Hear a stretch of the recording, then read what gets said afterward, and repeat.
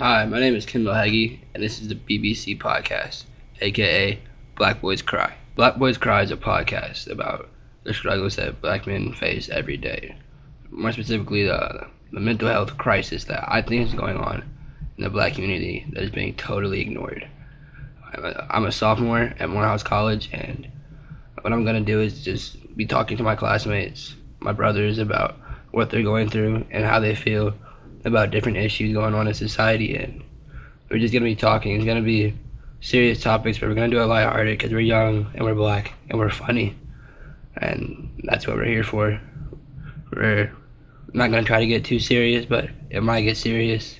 I feel like this podcast is so important is because I feel like nobody is talking to black men. Nobody's asking us how we feel because we're expected to be something so strong and just unbreakable. However, that's not the reality. Myself, I face and struggle with my own mental health issues that I will talk about and speak on later in the podcast.